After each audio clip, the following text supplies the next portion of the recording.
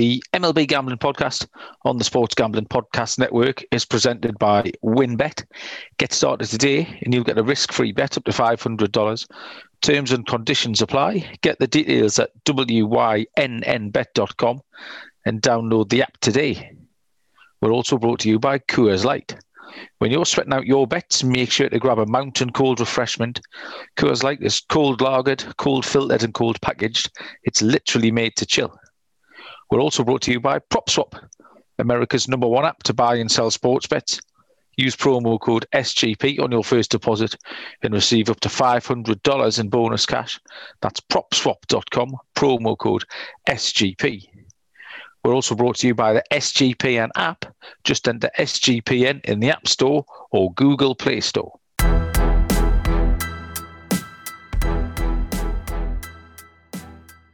Hi, everybody. Welcome along to the MLB Gambling Podcast on the Sports Gambling Podcast Network.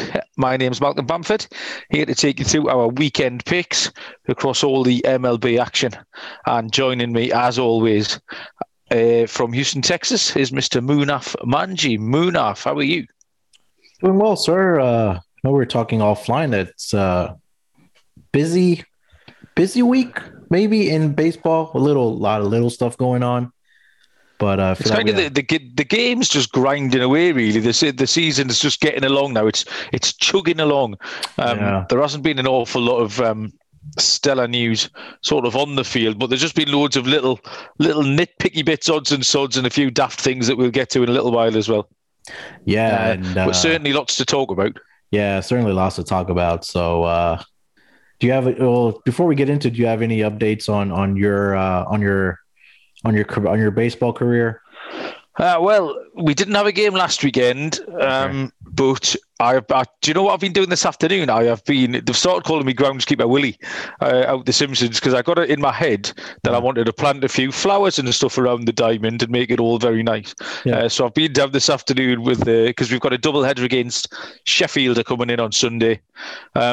So we've been down and we've rolled the mound and we've cut stuff and trimmed stuff, and I've planted my flowers and yet to be seen. A lot of people are claiming this is a pathetic attempt to make the squad as well, which is might be true. I think if I do all this, it's hard for them to leave me out, which is one way of going about getting selected. So they haven't announced the squad yet, but I think Sheffield are quite good, and I've got a feeling I might not be needed, Munaf. I kind of got the nod against Durham a few weeks ago. It was Durham of the Arizona Diamondbacks of the British Double A League. So I think Sheffield are more Los Angeles Dodgers. So they might not need a 45-year-old low leverage defensive fielder. So they may need you to submit the card before the game. Also, you might need you to get something like that. Even a ceremonial first pitch or something will do me. I'm all right with that. Water my flowers. So yeah, on Sunday night, Munaf, I'll have more for you. Right. I'll tell you I've been riding the pine for 6 hours on Sunday, but if I've got a beer in the sunshine, then that'll suit me. There you go. It's the first day without football today, although I've just found some. I've just found Bolivia and Uruguay in the Copa America when I thought there was going to be no football. These are always the worst tournament days because you get sort of blanket bombed with 3 games a day for a fortnight. The World Cup's even worse because I normally get 3 weeks worth of 3 games a day. Yeah. And then that first day when they have to have the little break between the end of the group stage and the first knockout stage, you're absolutely bereft. You don't know, you can't remember what you did with your life before there was 3 games a day on. So how did the group stages beat you? How did you find your football education? Your soccer education, sorry, I'll call it. No, I think football is a proper term. We idiots over here call it soccer, when the rest of the world calls it football. But I thought it went pretty well. I mean, I think I was learning from the guys in our Slack channel about soccer. You know, I'm still asking for the validation, but I think I'm getting a hang of it. You know, it's good to always get involved in football, so it's always a fun sport to watch. Other than all the flopping that goes on, but I think it's one of the more exciting sports to watch. I will say this is definitely one of the best, I think, atmospheres and to be part of as a football game. And I think, you know, one year when if I make a trip out there to Europe, I probably want to catch one of those rivalry games. A big derby match. Yeah. So I You'd think that run a would be Liverpool Everton then or something, wouldn't you? yeah, something fun like that. Excellent. Yeah. So England played Germany on Tuesday. Actually, if we can squeeze past them, that half of the draw has opened right out. All the rubbish teams have ended up on that half of the draw, Ukraine and Sweden and people like that. So if we can sneak past the Germans, which we never do, then yeah, we've got a streak of opening it up. So right, enough of that, Munaf. Baseball. Do you know why I'm talking about football? I'm putting off having to get to our picks again because I think if the longer we talk about football, we might forget that I have to tell you that I both sucked and blowed last week for the second week running. Let's get it out of the way. I wasn't even close. My luck. Well, my luck wasn't terrible. I mean, that's all I've got. It wasn't terrible. I took the Cubs against the Indians on Monday night, which was Albert Alzolay right against Aaron Savali. And listen, I'll tell you, we've got two pitchers here. One with a stat line of 4.2 innings pitched. Yep. Gave up 3 hits and 2 walks, struck out 5. The other one, 4.2 innings pitched, 3 hits, 1 walk, struck out 5. So, barring 1 walk difference, they have exactly the same stat line. Except as they left the game 3-0 down. Yeah. Savali stayed in the game 3-0 up. Left the game 3-0 up, sorry.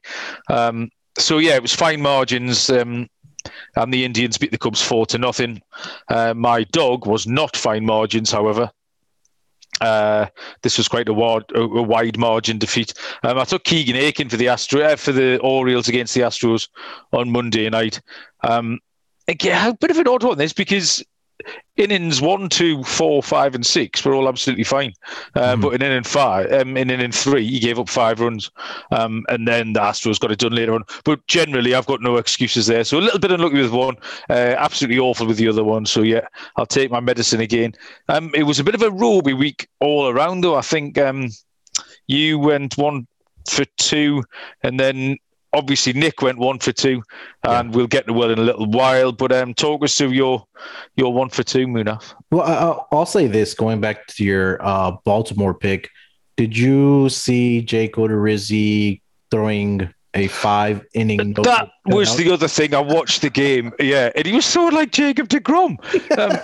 He stood up, he looked relaxed, he looked composed, he looked in control. And I started at various points checking that I'd got the right picture. I thought, if I missed something, am I checking stat lines? I was going back through game logs because he just looked like a different bloke.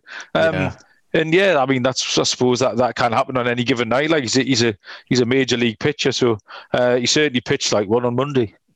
Yeah, and the thing with these Astros bats are if they get like, it always seems like they have like one hot inning where the game practically is over. And I think we saw that over. I think 2 out of the 3 games from the Astros against the Baltimore Orioles. But we'll get to the Astros in a little bit. But I'll get to my picks here quickly. I had the Astros on Tuesday night with Zach Greinke on the mound. Again, I think I got a bit lucky there. I took the run line for the Astros as my lock. They were tied, I believe, 1-1 going into the 7th. The Astros tacked one more on. I was like, oh, God, I'm not sure if they're going to be able to pull off one more run. But then they were able to salvage one more in the 8th inning, and they were able to shut them down in the 8th and 9th inning. So I got the W there. And then my dog last night was pretty much over before the 2nd inning was complete. I thought Garrett Richards would have had a better performance than he did last night, but I believe he gave up 5 earned runs in the first 2 innings. I think he gave up the Red Sox got out to a 1-0 lead, and then the the Rays added 2 more, or they got 2 in the bottom of the first, and then they got 3 more in the bottom of the 2nd, and that's all she wrote. And then the Red Sox weren't able to get much scoring done. So bad call on my part there. So, on to next week, but I'll take a 1-1. Just lost a little juice there. Yeah, that's all right. I was expecting maybe Rich Hill just to regress slightly. Expecting him to come back to the field a little bit. He's been pitching really, really well. and he continued that on last night. Nick sent through his lock for Tuesday, which went down the Rays money line against the Red Sox. The Rays went with a bullpen day. Ryan Yarbrough followed a starter in there, went into extra innings, but the Red Sox won one of those crazy games. It is a lottery at that point. So he lost in extras, which was a bit unlucky. But he did score with his dog, did Nick, on Tuesday, which was the Tigers against the Cards. The Tigers got to the Cards starter, Oviedo, pretty early on. Scored 6 in the 4th innings, 2 in the 5th, won the game 8-2. So 1-1 for Nick, but it was his dog that hit, so that would have been a little bit of profit there. And then, as if you had to ask, Will Moorman, double dubs for Will. On Tuesday, Kyle Hendricks, who seems to have settled down now. He was going kind of good start, bad start. Yeah. But now he's just going good start, good start, good start. 6 shutout innings. And the Cubs got that done 7-1 on Tuesday night. And then he took Erod against the Rays on Tuesday, which was the opposite of Nick Dan's dog lock that went down. So someone had to win. But Will got on the right side of that one. So Will went 2 for 2, taking our overall total to what? 2, 3, 4, 4 and 4. We'll take that with a couple of dogs hitting. So, yeah, nothing in it. I mean, it was a bit like being handcuffed to a ghost, Munaf, dealing with me at the moment. But 4 and 4, and we'll pick out some winners this week. Yeah, so I will say this. When all 4 of us started picking games, we are now update our 14-9 in all of our picks. So we're at about 61%. So I know we got off to the hot start in week 1 when we had Nick and Will start making picks. But we've cooled off a little bit. But like I said, we're going to continue to keep grinding here, and hopefully this week we'll both have a better week. Yeah, we'll take 14-9, Munaf. There's no I in team. The team is doing well. There is me. Tally site. I've added tonight's 2 games on because that took me to 50% again. So that suited me. There's only been, again, for the consecutive Thursdays, we haven't got a load of in-play stuff to talk about. There was 2 early games. Right, which are done now, and then there's nothing till sort of midnight my time. So and they were both chalky favourites, really. Actually, I thought the Yankees were quite a good price. It was something like minus maybe 140-ish, with Tyone on the mound. They've beaten the Royals 8-1. And the Athletics with Chris Bassett on the mound, they were short. So both games got done early. The Yankees were 4-0 up after 3. The A's were 3-0 up after 1. So two bloodless, chalky victories. Took me to 50%. I think it's 17-17. And you going along quite nicely, aren't you, Munaf? Yeah, for some reason, I don't know why my picks didn't load this morning on TallyStat. I know I missed the first game, the Yankees game for sure, but I did have the A's. But I'm not going to count that to my record because it's not posted there. But 19-13 so far this week, right around 59%. So another good week. I did have the Royals again. I did pick the Royals against Garrett Cole the first game, I believe. So I think I got a nice plus 275 cash there. So he's been a bit of a gold mine, Garrett Cole, for the show this year because he's obviously just so prohibitively short. It's almost not worth banking on him. But the Yankees haven't done him many favours, and he's got turned over at big odds quite a few times this year. Yeah, the bats kind of came along for the Yankees in the last 2 nights. On Wednesday, I think yesterday they came from behind and won that game. I believe Gary Sanchez was the hero last night. Yeah. Let me double. Yeah, Gary Sanchez homered in the bottom of the night, and then Luke Voigt got a RBI single to walk it off for them. And then today I was watching that game. I had the over 9 runs. It ended up pushing. But another great game by the heart of the order by the Yankees. So it seems like almost their bats are maybe starting to turn around here a little bit, which they really do need. Gary Sanchez, again, was great today. Aaron Judge hit a home run. Stanton was pretty good. So if they're able to get some type of production out of that bottom of that lineup, we might start seeing what we're expected to see from these Yankees bats, because 7, 8, and 9 tonight were combined 0 of 10 with not a single hit or a run scored for that bottom of that lineup. So Yeah, the middle of that order tonight looked quite settled. Actually, looked quite composed, didn't they? And I think Luke Voigt's had a big say in that. They've missed Luke Voigt. He's been a key piece for them. And like you say, they were just coming up tonight. Stanton following Judge, Voigt coming in to follow. Even I know Ruggiero Doe at 6. They'll probably be expecting better than him at some point. But they might even spend a bit of money at the trade deadline as well. But yeah, the middle of that Yankees order just looked composed and settled. We've talked about this before, that you can look at all the numbers you want, but at some point you do have to watch a game and see who's passing the eye test and see what teams look like when they're playing. And it's not often. That's why I'm a little bit behind. We're going to talk tonight about the Dodgers and the Giants and the Padres, what's going on over there. And that's something that I have to rely on numbers a lot more, because I don't get to see, because it's occurring at 3:00 in the morning, where the East Coast teams and teams that play a lot more day games are teams that I can get across tonight. And just looking at the Yankees side, they were a different team than the team sort of 3 weeks into the season, where you watch that game and they were unwatchable. They were playing some awful baseball.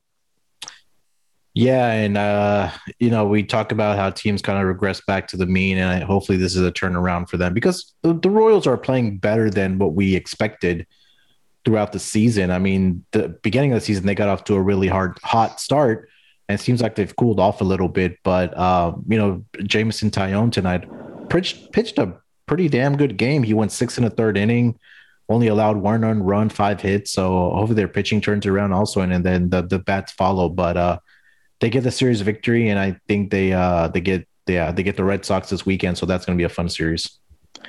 Yeah. So this week's news, I know we talked about it before, and everyone's talking about it, but I think we'll take a bit of a different angle this tonight with it. The sticky stuff situation. Yeah. Obviously, it kicked in on Monday. The league's protocol for checking this, and it just all looks a little bit silly, and especially for someone like me who's not especially au fait with how this comes about and what kind of baseball should look like. And just talk us a little bit through it, Munaf, because I just keep seeing these. It's like a weird police stop and search. Okay, we have a thing in this country, I don't know if you have it over there, it's called stop and search, where the police have this power, and they use it in inner cities a lot, and it's quite a controversial tactic, where they can just stop anyone in the street for no good reason, and sort of frisk you down. And it's tended to be young people and drunks and things like that. Yeah. Except it's major league pitchers who are getting stopped and searched. And there's been some really funny reactions, and there's been some funny visuals this week with it all. Yeah, it started on the implementation of the checking started, I believe it was on Monday.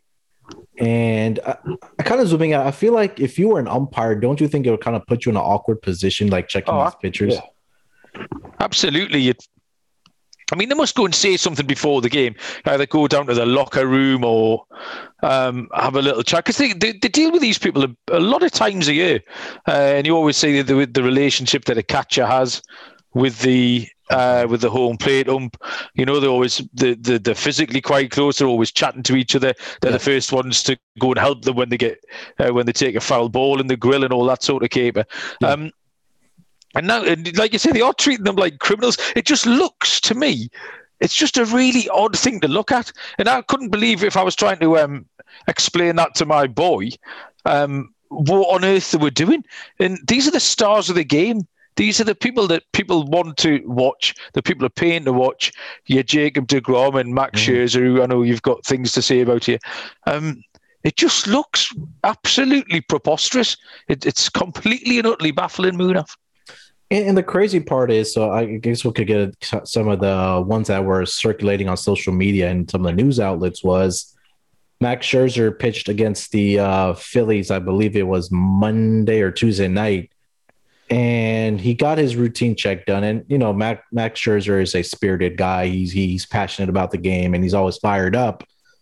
So, obviously this is going to bother Max Scherzer having to get checked for, foreign substances on him. But so he got checked, I think a first time, and then I believe a second time also. And then in the middle of the inning, Joe Girardi, after I believe he recorded one out, and then Joe Girardi asked the umpires to check Max Scherzer a third time. during the middle of the inning, because usually the checks happen once the inning is complete by the pitcher. And Joe Girardi asked the umpires to check on him because he kept rubbing his forehead and his hair. And Girardi, yeah. So Girardi after the game says that of all the times I've watched Max Scherzer pitch, he's never done that before. And this is the Phillies manager, yeah? Yeah, the Phillies manager. He used to be a Yankees manager, so now he got hired by the Phillies. I believe this is his second season. So after the inning, so that kind of went down, and Max Scherzer was upset about that, and rightfully so, right? So when the umpires were approaching him in the middle of the inning, he just kind of threw his hat down, he threw his glove down, he took off his belt from his pants, and he was upset about it. So once he completed the inning, Max was walking off of the mound, headed into his dugout, but he was staring down Joe Girardi in the Phillies dugout, and I think that kind of irked Girardi. And Girardi came out of the boat or the dugout and was saying to Max Scherzer, "Come on," or like he wanted to fight him or something. I was like, "Well, old man, you need to calm down because Max Scherzer will murder you." And that got him ejected from the game. And Max Scherzer went back into the dugout and took off his hat and showed his hands across to the Phillies dugout. And it was a whole spectacle to see. And then I think after the game was over, I believe the next day, the GM of the Nationals was on a local radio show in Philadelphia or in Washington, and he called Joe Girardi a con artist because of what happened the previous night with the checking of Scherzer and all that. So, and I think this is the part about Max Scherzer where these guys are funny guys and they're human and they're good guys. So the next night or the next day, it was a day game between the Nationals and the Phillies, and Max Scherzer was on the steps of the dugout, and Bryce Harper was up to bat, and he tells the umpire to check. He told him to check Bryce Harper's hair because if you've seen Bryce Harper's hair, it's long, so he probably has to put product and stuff like that to make it look nice. And I thought that was just funny from Max Scherzer, and Bryce Harper had a good laugh about it also. So that was one of the spectacles that happened from the checking of the foreign substance that the umpires and the league instituted. Sorry. Yeah, Max Scherzer he's a funny character to watch. He's quite physical with everything he does. He's quite demonstrative. It's all facial expressions and arms and legs and things like that. But yeah, there's been various pictures this week of pictures with their pants off and with their shirt sleeves rolled up. You put the show notes that Sergio Romo was pretty much bollock naked while he was getting his check done. Did you see that? I haven't seen it, no. It was funny. So first of all, I don't know why Sergio Romo is getting upset because he's a reliever. I believe he's with the A's, and I think so the inning was over, and then they have to obviously check him. This guy literally throws his hat and his glove and literally like pulls his pants down and his jersey out. I'm like, man, what are you doing? Like, it's not the umpire's fault that the league is making them check pitchers after innings for these foreign substances. So it looks really bad when pitchers are doing that and trying to show up the umpires because it's really not their fault about what's going on, right? The umps. I can't imagine the umps are enjoying it even a little bit. Yeah. I'll tell you what, though, Munaf, he has a solution for you. So all the MLB pitchers, I assume, are in one big WhatsApp group. I can't see why they wouldn't be. If they just decided tomorrow, bollocks to it, we'll just all carry on using what we're using, and all the starting pitchers go out and all get thrown out after the first game, because that's what's going to happen, yeah? Yeah. They're all going to get thrown out. Right. And then reliever number one comes in and immediately gets thrown out, and so on and so forth. What's going to be the end game of that? The league will have to do something about it. Yeah. No game can go ahead, so there's going to be no penalty to one team or the other. The players are getting suspended with full pay. It's just going to show up the league. It's going to show up the league for an absolutely ridiculous situation. For one night, I think would make a great spectacle. I would love nothing more than just to watch pitcher after pitcher getting thrown out until there's nobody left. Then you have like shortstop and first basemen and outfielders throwing. They're all in it as well, yeah. They're all getting covered in sticky. There's no one left. In the top of the first, no players left. They've all been ejected, all 52 of them, of both rosters. And then Rob Manfred has the balls to come out and say on Tuesday or yesterday that the checking is going really well. And I cannot believe I saw that on Twitter, where that he actually came out and said that when you had those incidents with Sergio Romo and with Max Scherzer and Joe Girardi. So I thought that was just funny to see. And then on the flip side, just to kind of wrap this up, Ohtani was pitching yesterday and he had to get checked, and the fans or people that were recording the video were saying he was being like one of the nicest guys about it. Yeah, and you can imagine Ohtani doing that. Yeah, and so I thought that was kind of funny, but it'll be interesting to see how this continues to transpire for the course of the season, and if there's some type of change that comes to it, or these pitchers and managers kind of get frustrated.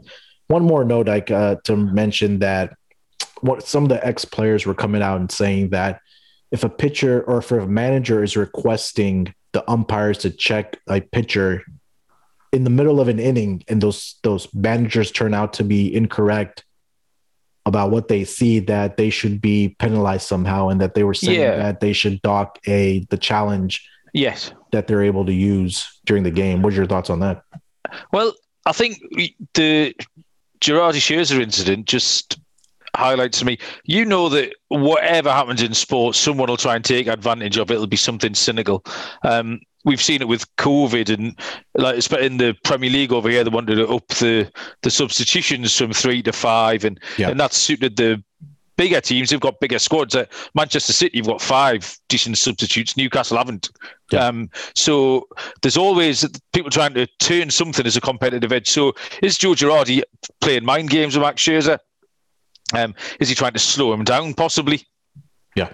Get into his head. Equally then, was Scherzer on the mound, like scratching his head, playing with his hair, trying to gauge a reaction? Is he now pretending to be up to something that he's not up to something for nefarious means? So it just kind of, the levels of distrust would go just go through the roof with, are you trying to buy time to let your bullpen arm get warmed up? They do that. That's how they use mound visits a lot, isn't it? To give a chance, an extra minute or so for your pitcher to get warmed up. So could you make that accusation about the pitcher, slow the game down to give a bullpen arm another couple of minutes to warm up? So yeah, I think hopefully it can't go on like this. I can't see this being in place permanently. It's just absolute madness. So we'll have to say what pans out. We certainly haven't heard the end of it. But I know has there been any sort of results gambling wise on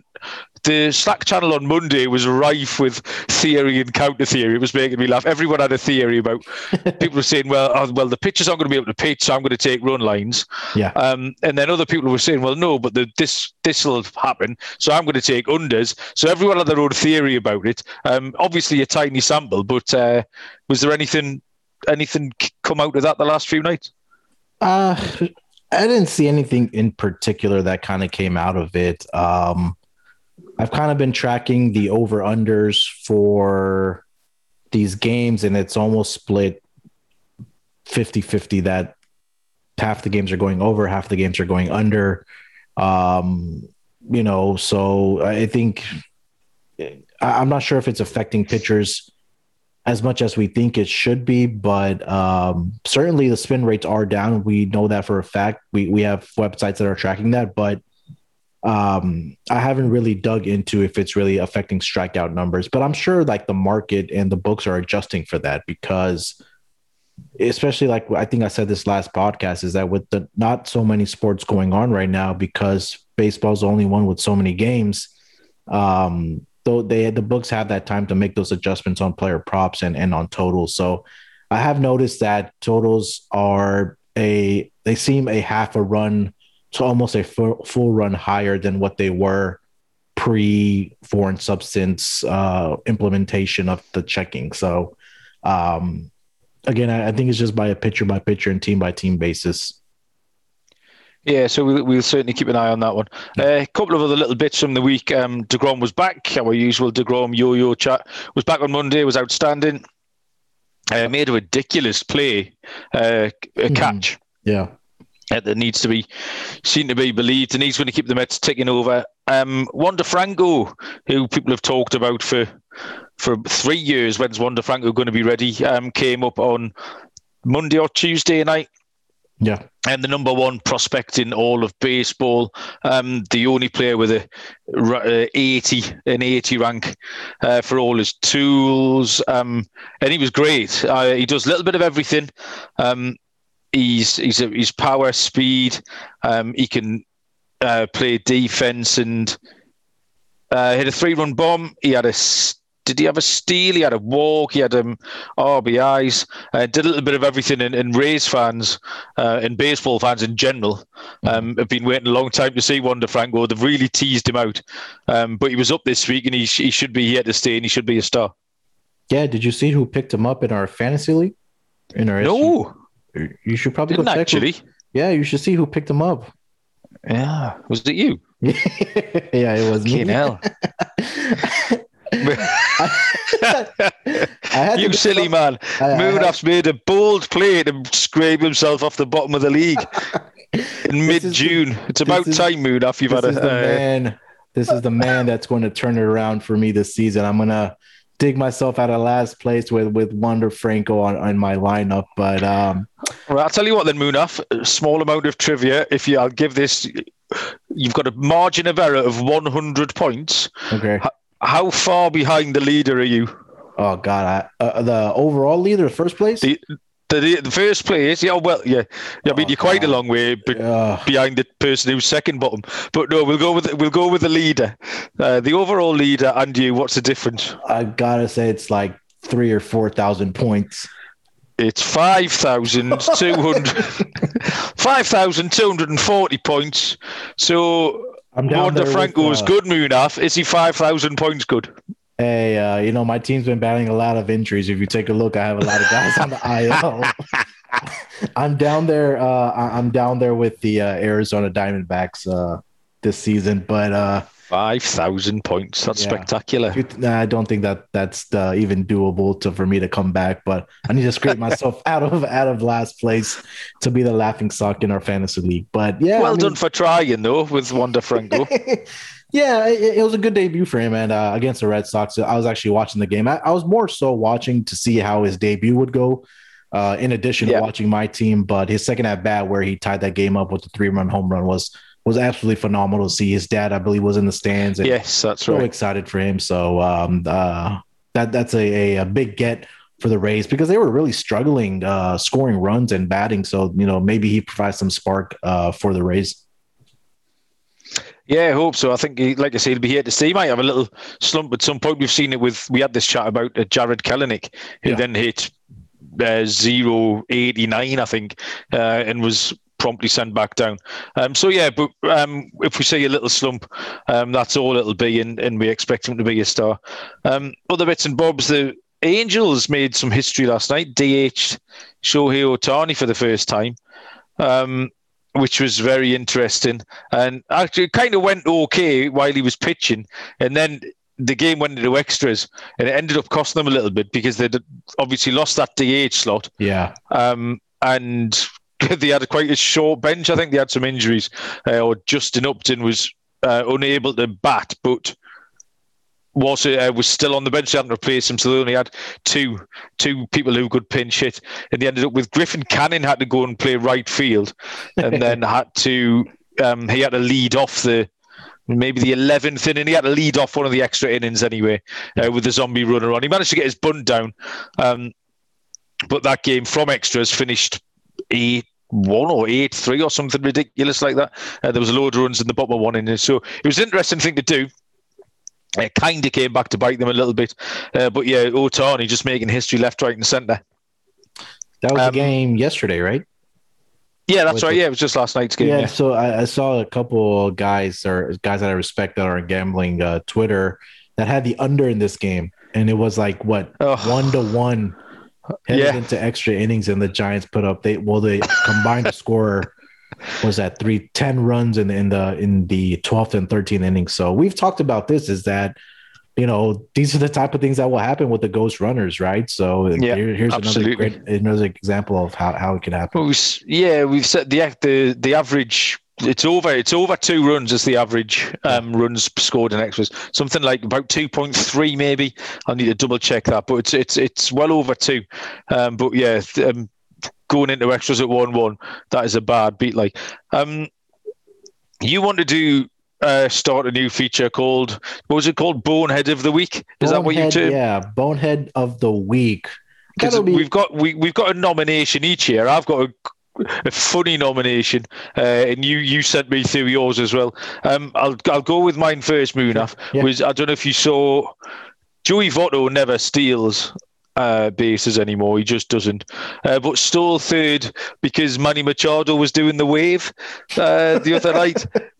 Have you seen this? I haven't seen this. I'll need to Google it when I get off of here with you. It's funny. There's nothing to it. It's about 6 seconds, and Joey Votto's kind of just ambling around at second, not really interested in much. And Manny Machado was just watching the wave go around. Yeah. And then as the wave comes past, he puts his arms over his head, and Joey Votto just strolls past him to third base. And Manny Machado tries to style it out. And it's like I say, it's an 8-second clip, but it's very funny. Like, Manny Machado's been on a tear this week. He's been in really good form. But yeah, that made me laugh. So, mild bonehead, but it was more funny than boneheaded. However, I think your suggestion was really boneheaded. Yeah, so this was the Monday night Cubs and Indians game, and I think it was bottom of the 4th inning, and the Indians are up 1-0 at this point. And Javi Baez managed to get on first base with 1 out, and Anthony Rizzo's up to bat, and Anthony Rizzo hits a pop up or pop fly out to left field. And Javi Baez decides to run it out thinking there are 2 outs. So he takes off, he gets all the way to second base, turns second base, is headed into third and kind of throws his arms up. And at that point, I was kind of confused too, because I could have sworn I saw it was 1 out. And then I think the left fielder got confused too, because he had to do like a double take, and he threw it into the second baseman. Second baseman ran down to first base and tossed to the first baseman and doubled them off. And then, so the furthermore to that story is Cubs manager David Ross was not very happy about that. He had a little chat with Javi Baez in the dugout after that play, and Javi Baez was benched after that. And I think they brought in Alcantara at shortstop to take his spot. So you got to know how many runs there are or how many outs there are when you're on the bases, because that could have been the difference of you tying that game up, or maybe the next guy coming up and hitting a home run to give you the lead. But that will probably be my bonehead play of the week was Javi Baez. There is actually a third possible nomination, Moonshot. I don't know if you've seen this. I watched this afternoon and forgot to mention it to you. It was the Diamondbacks against the was it the Brewers? Yeah, they played this. Is it Daniel Vogelbach, the great big round bloke? Who does he? Is he the Brewers? I think he leads off for them, and the ball went into centre field. And Vogelbach actually looked like he was going to score from second quite easily, but tripped over the bag at third base and kind of hurt himself.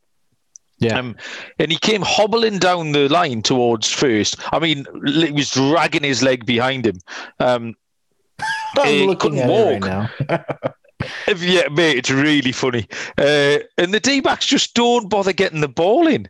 And the commentator at this point becomes really agitated, and he starts screaming, "Throw the ball and throw the ball!" And Daniel Vogelbach must take 20 seconds to get home. Yeah, while the outfielder throws it into the second baseman, and then the second baseman just kind of stands with his hands on his hips as Vogelbach makes his way home at an absolute snail's pace.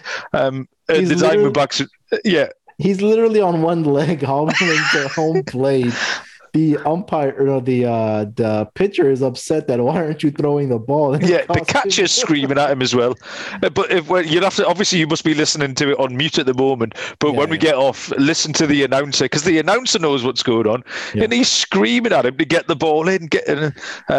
the Diamondbacks are in such a funk, and things like that don't help. But yeah, that's up there for Javi Baez, Munaf. That's funny. I think that one might take number one right there. Looking at it, that's funny. Oh, that's bad. Especially that it's funny because it's coming from like the worst team in the National League. Yeah, absolutely. I didn't realize when we talked last week just how bad they'd been. I think they'd won 5 of 40 or 5 of 45 or something. It was absolutely horrific. I actually got them on Monday night as a dog. The game they won, Merrill Kelly got them the win. Yeah. And I had them down as one of my picks, so I was quite pleased with that. But yeah, they're. I think they're going to be a little bit better. I think they've been quite unlucky. How about those Astros, Munaf? Yeah. A 10-game winning streak, and then who on earth is Mattress Mac? Yeah, so I mean, quickly, I know we've been talking about the Angels and the Astros, the A's and the Astros every single week with that AL West. And then I believe the other one is the NL Central. And I know we're going to get to a division here in a second about our discussion tonight. But yeah, the Astros are on a 10-game winning streak here. I mean, they've played. They haven't played the greatest opponents, but they're taking care of business against those opponents, right? And I think those are the times where when you're trying to chase down a division title and just stockpile those wins, those are the times where you need to do it. And they did it this past week against the Baltimore Orioles. Last night, I think they won like 13-1 or 0, something like that. But yeah, they're on a 10-game winning streak. And Mattress Mac so you know who Mattress Mac is. You know who he is. I don't think I do. No? Okay. Why would I know that? Because he's always been he's always making these big bets on the Astros. I know it's always all over Twitter. So Mattress Mac is a local Houston legend. He's one of like the most beloved guys in Houston, and he owns a chain of furniture stores down here called Gallery Furniture. And what he does every single year during the baseball season is that he puts a promotion up at all of his furniture stores. He has multiple locations all over the city. And what he does is that he will let customers buy $3,000 worth of furniture. Either that's the minimum or the maximum that you can buy from his store.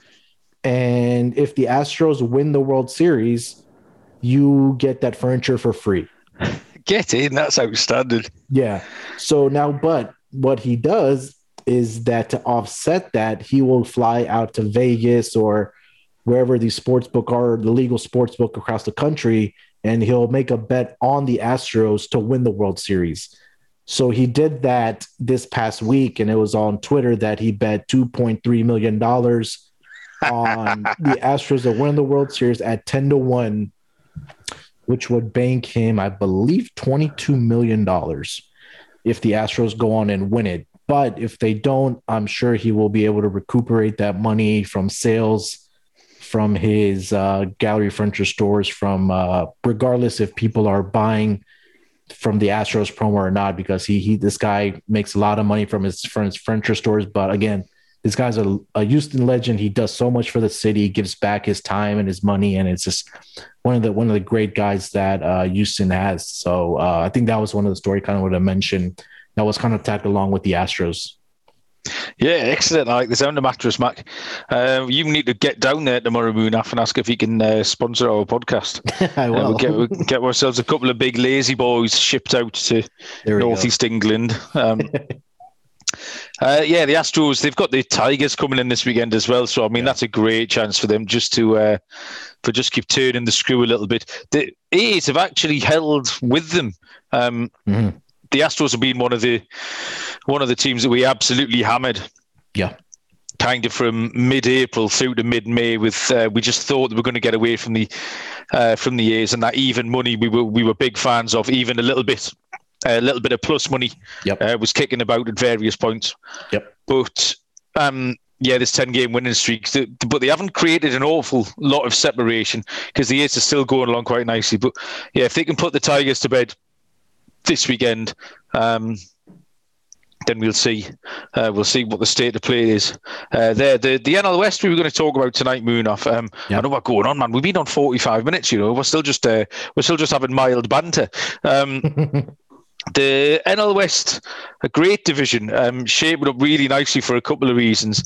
One of the main reasons we're talking about it is that the Padres have swept the Dodgers again this week, which takes the Padres with the Padres now got an 8-3 record against the Dodgers. But one of the main reasons that this division is still quite competitive is that the Giants are hanging around. So it's still a 3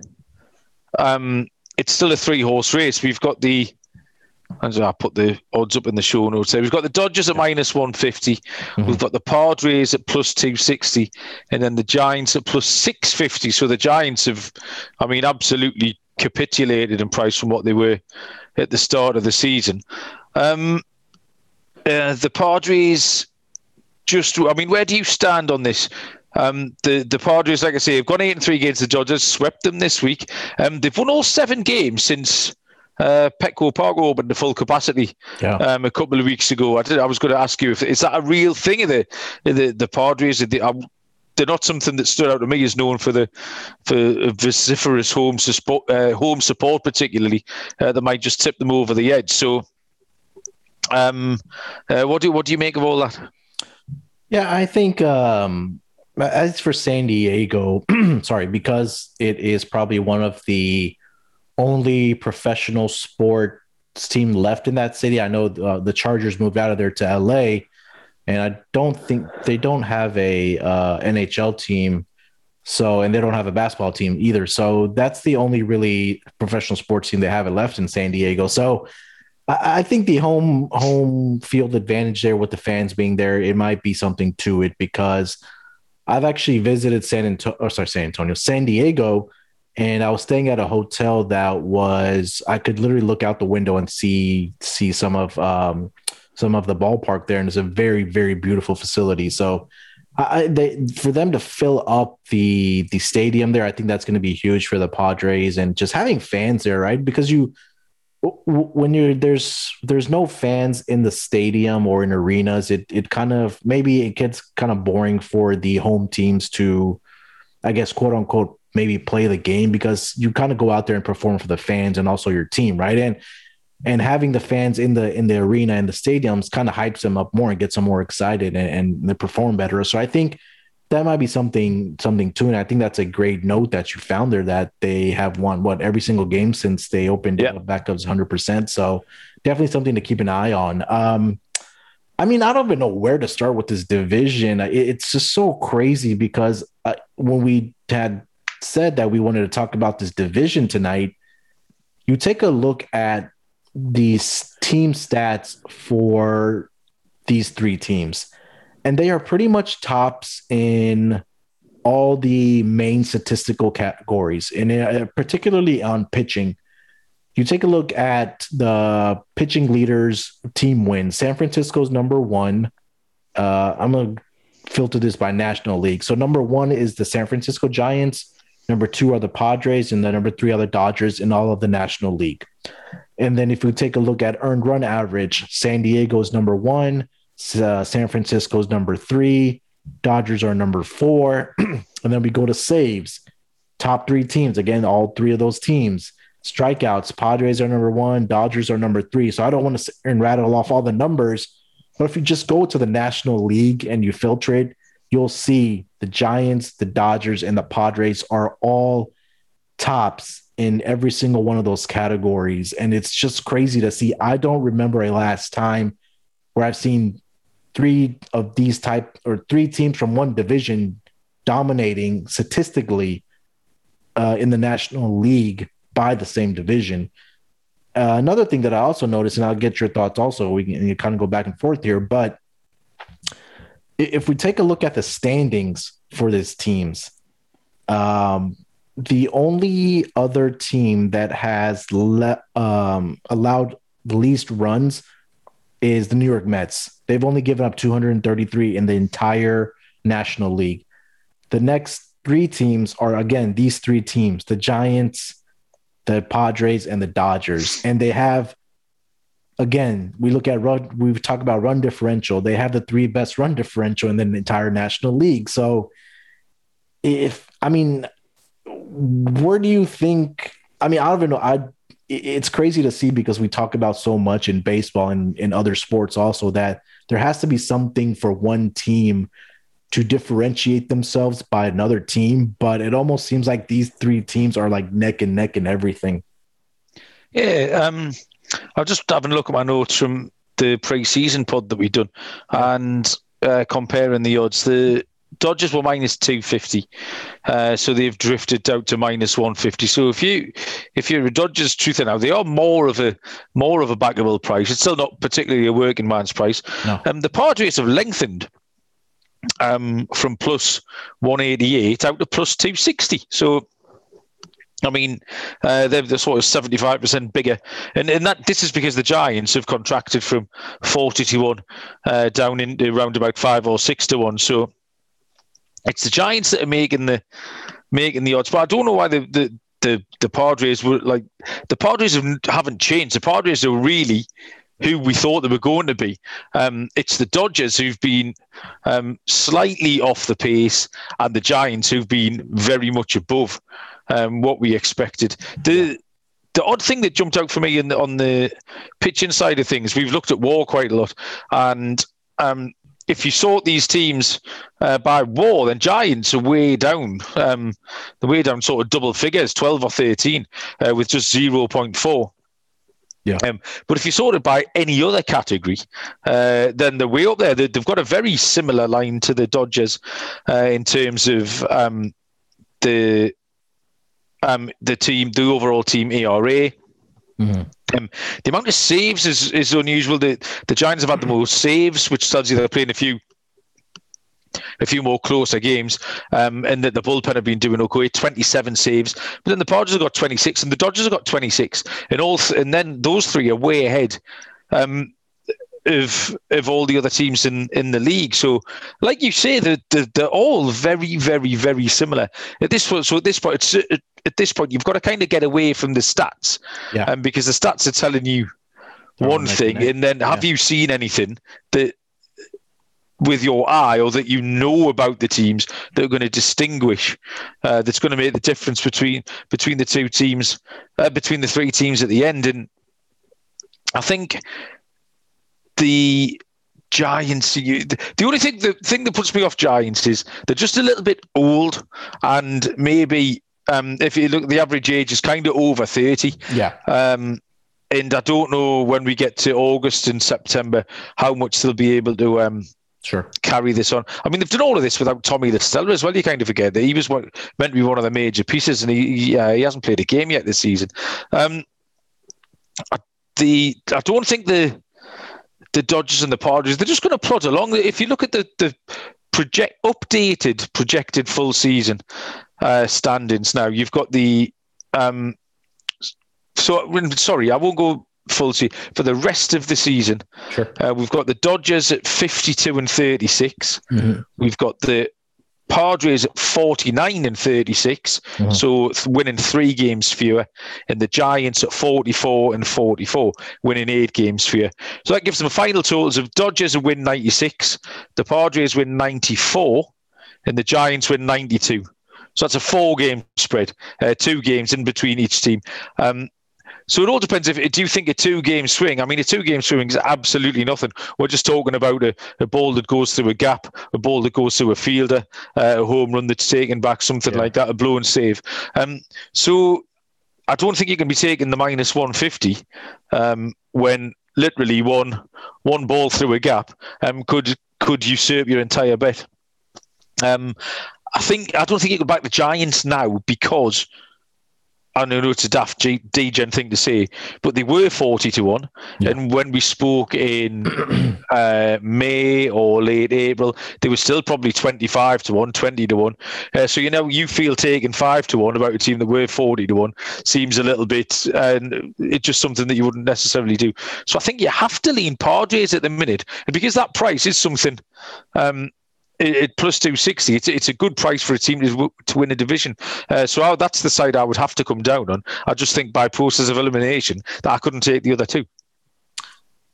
Yeah, and it's just so tough because the Giants still have a 4 game lead in that division. And I mean, we know that 4 games can disappear within a week or maybe even 2 weeks. And it seems like every time I'm looking at the standings that the Giants are still sitting up there. The thing with the Giants is that I know they lost Brandon Belt, I believe, yesterday to an injury, and they're still missing also Evan Longoria in their lineup. And their pitching has not been anything to write home about outside of Kevin Gossman, a guy that we've talked about all season long and we've backed a couple of times, but they just find a way to win, right? And we've talked about right now that the stats aren't really backing them up, so it pretty much comes down to the eye test. For the Dodgers, I mean, I've said that I believe that they have one of the best starting pitching rotations in the National League with Clayton Kershaw, Trevor Bauer, Walker Buehler, and the guys in the rotation, David Price, even a guy that can either start for you or even come out of the bullpen. And we can go back and take a look at what they've done against their own division. And they all have 20 wins. All three of those teams have 20 wins. Both the Giants and the Dodgers are 20-11. The Padres are 20-14. So, like you said, I mean, we're just going to have to, like you said, that a robbed home run or a hit that goes up the middle past a shortstop or a second baseman that can be the difference between winning and losing a game that will come down to this NL West. I know the price is not there anymore for the Giants like it was in the preseason. But God, man, it's just so tough. I think if the Padres, a gun to my head, I would probably take the Padres. I agree with you on that, but for some reason, my head is still telling me to bank on this Giants team. And I think if you're able to find a prop on one of these books that says that are they going to make the playoffs, I think that might be one to look at. It might be obviously juiced at minus 150 or minus 180 range, but if you're a believer in this Giants team, I think you could take the division. But if you want a safer play, that playing to make the playoffs would probably be a better way to look at it. There are no red flags for the Giants. I was actively looking for things that I could tell you to put you off them, and there aren't any. There's nothing they've done that's been egregious. Everything they've done holds up. So yeah, I think at this point seem legitimate. I would struggle, and it's just a personal DJ thing to take 6-1. But a team that were 40-1, you just kind of think, okay, that ship sailed. But for the Padres to be a little bit of a bigger price. And we're agreement that the minus 150 Dodgers for us at the moment wouldn't be a bet. WinBet is bringing you the action of real sports betting with the Wynn Las Vegas experience. Get in on all your favourite teams, players and sports games. Generous promos, odds and parlays are happening right now at WinBet. Get started today and you'll receive a special offer up to $500 in risk-free sports bets. Terms and conditions apply. Get the details at wynnbet.com and download the app today. You want some 6-1 San Francisco Giants? Go to wynnbet.com. All the MLB lines are there. Use your $500 bonus. Fill your boots. If you ever feel like you're always on, everything's go, go, go, work, friends, family, a million pressing social issues, sometimes you just need a moment to turn off and hit reset. That's when we reach for a Coors Light. It's made to chill. There's only one beer out there that's literally made to chill. That's Coors Light. It's mountain cold refreshment. Coors Light is cold lagered, cold filtered, and cold packaged. It's literally made to chill. I'll be looking forward to a couple of these on Tuesday when England take on Germany. I'll certainly need to chill a little bit. They always beat us on penalties, so I'll be reaching for a Coors Light. When I need to unwind after our final penalty sails over the crossbar at 10 o'clock on Tuesday, get Coors Light in the new look delivered straight to your door with Drizzly or Instacart. The Coors Brewing Company, Golden, Colorado, and as always, celebrate or commiserate that penalty flying over the crossbar responsibly. We're brought to you by PropSwap, America's #1 app to buy and sell sports bets. Find the best odds on NBA Championship and Stanley Cup futures when you buy directly from other bettors on PropSwap. See a ticket you like, but think the price is too high? Submit a bid for a price you think is fair, then buy it. Every ticket purchased on PropSwap can be resold at any time with one click of a button. And PropSwap gives you a suggested price tool to let you know how much your ticket is worth.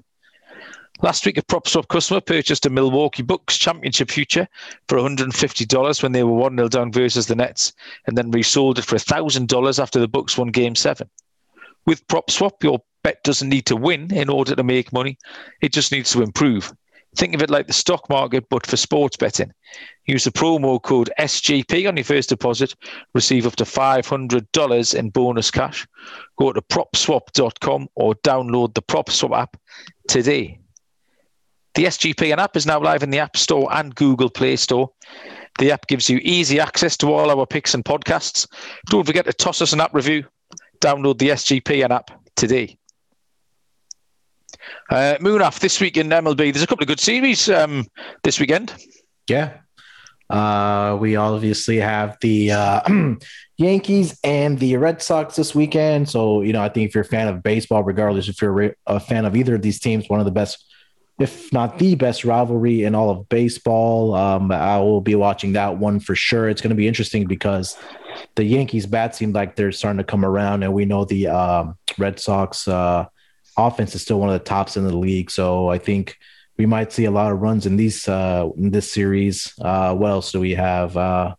Oakland A's and Giants. I think that's going to be a sneaky good one. If you like pitching, and both of these teams are, or Giants are, like we just talked about, in the NL West, fighting for that division, and the A's are, trying to keep on or stay in close contention with the Astros. They are on a 10-game winning streak. I think the last one for me was, what did I write down? The Cubs and the Dodgers. Yeah. So, yeah, that's right.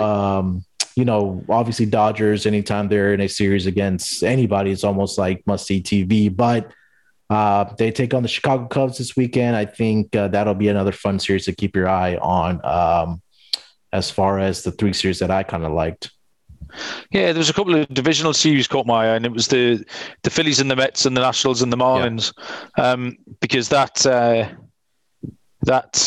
division is still quite tight. The Mets are hanging on and look like they're going away. The Nationals have got hot all of a sudden. The Nationals have won 9 of their last 10. And they're on a streak of 1-4. They've made it up into second. And really, going all the way back to Miami, you can't quite rule Miami out.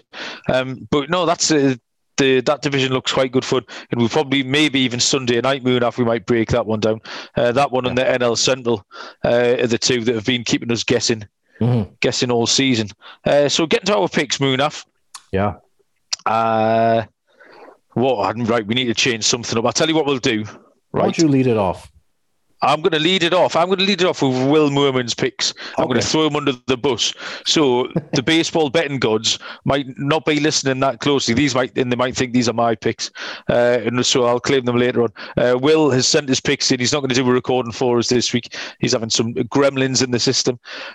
So Saturday night, Will has gone for 2 money line bets on Saturday for his lock and his dog.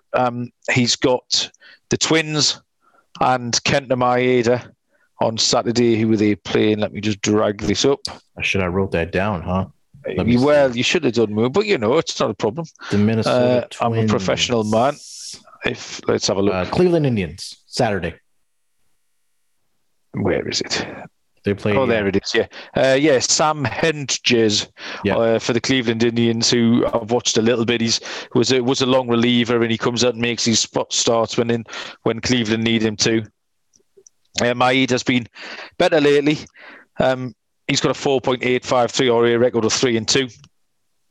So that's Will's money line lock. And his dog is on Saturday is the Reds against the Braves. Will is fading the Reds, fading Luis Castillo.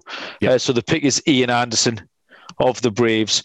Castillo, I had a look actually when I was looking to make my picks earlier on. I considered Castillo and then clicked on his numbers and then very quickly reconsidered. I thought, I had in my head that he was getting better. And he wasn't. It's getting worse. The ERA is at 5.83, but I think his last this month his ERA is somewhere about 9. And yeah, I do like Ian Anderson of the Braves. So they're Will's 2 picks. Munaf, you can go next up. What have you got? Yeah, I'll start with my lock. It's going to be a total this week, and it's going to be a team that we had, or a division that we just discussed, was the Arizona Diamondbacks are visiting the San Diego Padres, and I'm going to go with the over on Saturday. This should probably come out around 8.5, possibly 9. It's going to be Corbin Martin versus Chris Paddack for the Padres. Corbin Martin, 4 appearances this season. He's had 2 starts. He's had 2 times where he's come out of the bullpen. He's faced the Dodgers and the Giants twice in both appearances. So he's faced in the 4 appearances been the Dodgers twice and the Giants twice. He's pitched 15 and 2/3 innings, allowing 20 hits, 15 earned runs, 12 walks to 13 strikeouts. In his last 2 appearances, he hasn't made it out of the 4th inning, allowed a combined 6 earned runs over, I think it's been 6 innings that he's pitched in his last 2 appearances. And Chris Paddack on the mound for the Padres, his numbers are not great this season. All of his splits, for as far as his ERAs, are all above 4. Overall ERA, his home and road splits, his day and night splits. So there's no significant split where he's better than he's other. He's just been consistently bad. Paddack has 2 appearances this season against the Diamondbacks. He's gone 9 1/3 innings in those 2 appearances. He's given up 10 hits. Allowed 8 runs, and 5 of those have been earned runs. And the D-backs are batting .256 against him. So it seemed like the D-backs were kind of turning it around this week, but hopefully they can get their bats going. And we know what the Padres bats can do with Tatis Jr. and Eric Hosmer and Manny Machado. So I'm looking at the over. Should be 8.5, possibly 9 in this matchup on Friday night. For my dog, Sunday afternoon, I'm going to go with the Angels' first 5 innings money line. This is a different approach. It'll be not the full game, but the first 5 innings money line versus the Tampa Bay Rays. Patrick Sandoval is on the mound for the Angels, going up against Ryan Yarbrough for the Rays. Patrick Sandoval has been solid for the Angels this season. He has a 3.69 ERA. He does have a 4.15 ERA on the road, but in total, over the 13 innings pitched on the road, he's allowed 6 earned runs, but 4 of those 6 runs were against the hot bats of the Astros back on May 12th. So since then, he's only given up 2 earned runs on the road since then. Sandoval has seen the Rays this season, but it was only for 2 innings, but he did strike out for the 6 batters that he saw in that span. Rays have Yarbrough on the mound. He's been struggling. He has a 4.59 ERA, 1-2 record at home with a 5.40 ERA. In his last 2 starts, Yarbrough has given up 5 earned runs in each of those starts in a total of 16 runs, 14 of which have been earned runs. This is going to be, like I said, a first 5 innings money line bet. I don't trust the Angels bullpen, so that's why I'm going with the first five innings money line for the Angels on Sunday. So my 2 picks will be the over in the Arizona and Padres game with Corbin Martin and Chris Paddack going on Friday. And then Sunday afternoon, Angels first 5 innings money line with Patrick Sandoval going for the Angels and Ryan Yarbrough for the Tampa Bay Rays. Excellent. There's a few things I like in there. I'm a big fan of Patrick Sandoval. I've had my eye on him for a couple of seasons. Yeah, expecting him to break out. Yarbrough, I think I faded him maybe 3 or 4 weeks ago, when obviously he was outstanding. But the reasons that I faded him are reasons that you've picked out. Kind of a Blake Snell light a little bit. I think he was okay when he comes in following an opener, but when they've transitioned him to a full-on starter role, he does struggle a little bit. He's quite a soft thrower and paints the corners. But yeah, I think the Angels can definitely get to him. And I love the safety net you've put in there of not having to trust the Angels bullpen to get it done, because that's something else that's burned me. Yeah, over the early part of this season as well. My 2, Munaf, I am unashamedly going to steal one of your little systems for my lock on Friday night. I'm going to take Houston -1.5 on the run line Framber Valdez starts for them. It's against Detroit. It's against Willie Peralta, who came in and just made the one spot start last week. You've rode the horse quite a few times of Houston. How many, if the top of your head, it was how many games did they win by 2+? It was, they had a great record of winning by, it was something like 22 of 26 or something that they'd won by 2 runs or over, something like that. Is that right? I think it was up to like 35 last time we talked about it. But you finish it. I'll get an updated number for you. So yeah, that's where we're going on with my lock. It's like I say, I need to get a couple of W's on the board. So this isn't hugely original, but I think the -1.5 will make it a backable price. So we'll take Valdez against Willie Peralta on Friday night.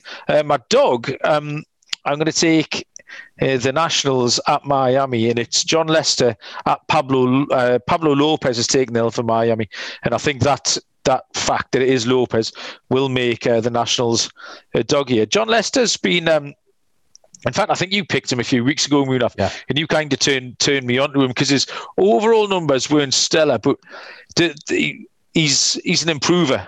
If you go back 1, 2, 3, 4, 5, I'm going back 7 starts here. His ERA on May the 22nd was 5.33. Start by start, it's then gone to 4.9, 4.3, 4.14, 3.9. So he's shaved off a quarter of a point every time he takes the hill. So he's now going along at 3.96. His June ERA in his 4 starts so far is 2.61. Mm-hmm. I just mentioned that the Nationals are hot. They've taken 9 out of their last 10 games. Pablo Lopez is the player that makes the price. I do like him. He's an excellent pitcher. But he had a little bit of the Jacob deGroms about him. The Miami do struggle to get him over the line. He's 3-4, I think. And I'm just going to pull his numbers up because there was something caught my eye about Lopez as well. And I think it was here he is. It was an alternate start thing that he's been kind of going good start, bad start. So this one's due to be one of the bad ones. It was the last. I'm just waiting for my Wi-Fi to kick in. So yeah, Lopez. I think he's got. I can't find it. But anyway, he'd had a strong start, and then I think he'd thrown something like 3 innings. Then he had a strong start, and then he hadn't managed to get out the 4th inning last time. So I think this time, judging by that, then we're looking at a weaker start this time. And the fact that Leicester is improving, the Nationals are improving, and I think Leicester will be a dog, and I think he's one of my favourite dogs on the board this week. Yeah. I found the Astros, so 43 of their wins have been by 2 or more runs. So we talk about sometimes that these trends are kind of boring, but I think the saying goes that if it's not broken, don't try to fix it. So if you like I've said this over and over again, if you like the Astros, take the run line. Just don't double think it, just take it, because most of the time now, because they're such a good team, one of the best teams in baseball, they're going to get those prices that the Dodgers put out every single night. They're going to be up to minus 175, minus 200, and you'll be able to find that run line anywhere from plus money to maybe a minus 110. So definitely I would continue to keep riding that Astros run line bets, especially they're going up against, a good team or not a good team, but a team that's frisky and they like to fight and they play well, but I think they'll just be too much for the pitching of the Tigers to handle. So definitely I'll double stamp that Astros run line for sure. Excellent. Nick Dant, 1-1 last week. He's picked out a lock and a dog for us. We can hear from Nick now. Gentlemen, what's going on? NC Nick here, and I got your Major League Baseball lock and dog of the weekend. Let's start with the lock, shall we? I like the Indians over the Twins on Friday evening. This is all about fading Randy Dobnak. He's 1-6 with a 7.83 ERA. Meanwhile, the Indians have Cal Quantrill on the mound, and he's only allowed 1 run in his last 9 innings pitched. He is 0-2 on the season due to a lack of run support, meaning he is overdue to get his first win of the year, and it will happen on Friday. For my dog, I'm going to take you to the Sunday evening matchup, the big Red Sox versus Yankees matchup. I know my man Moonoff will be watching this one. The Yankees should be favored with Cole on the mound and called this a hunch play, but I think the Red Sox get the better of the Yankees. Perhaps I'm just trying to score points with the host here, but yeah, man, Red Sox over Yankees. That's my dog. There you go. That's my lock. That's my dog. Have a good weekend. Let it ride. Okay, there you go. Thank you very much, Nick. Good luck with those.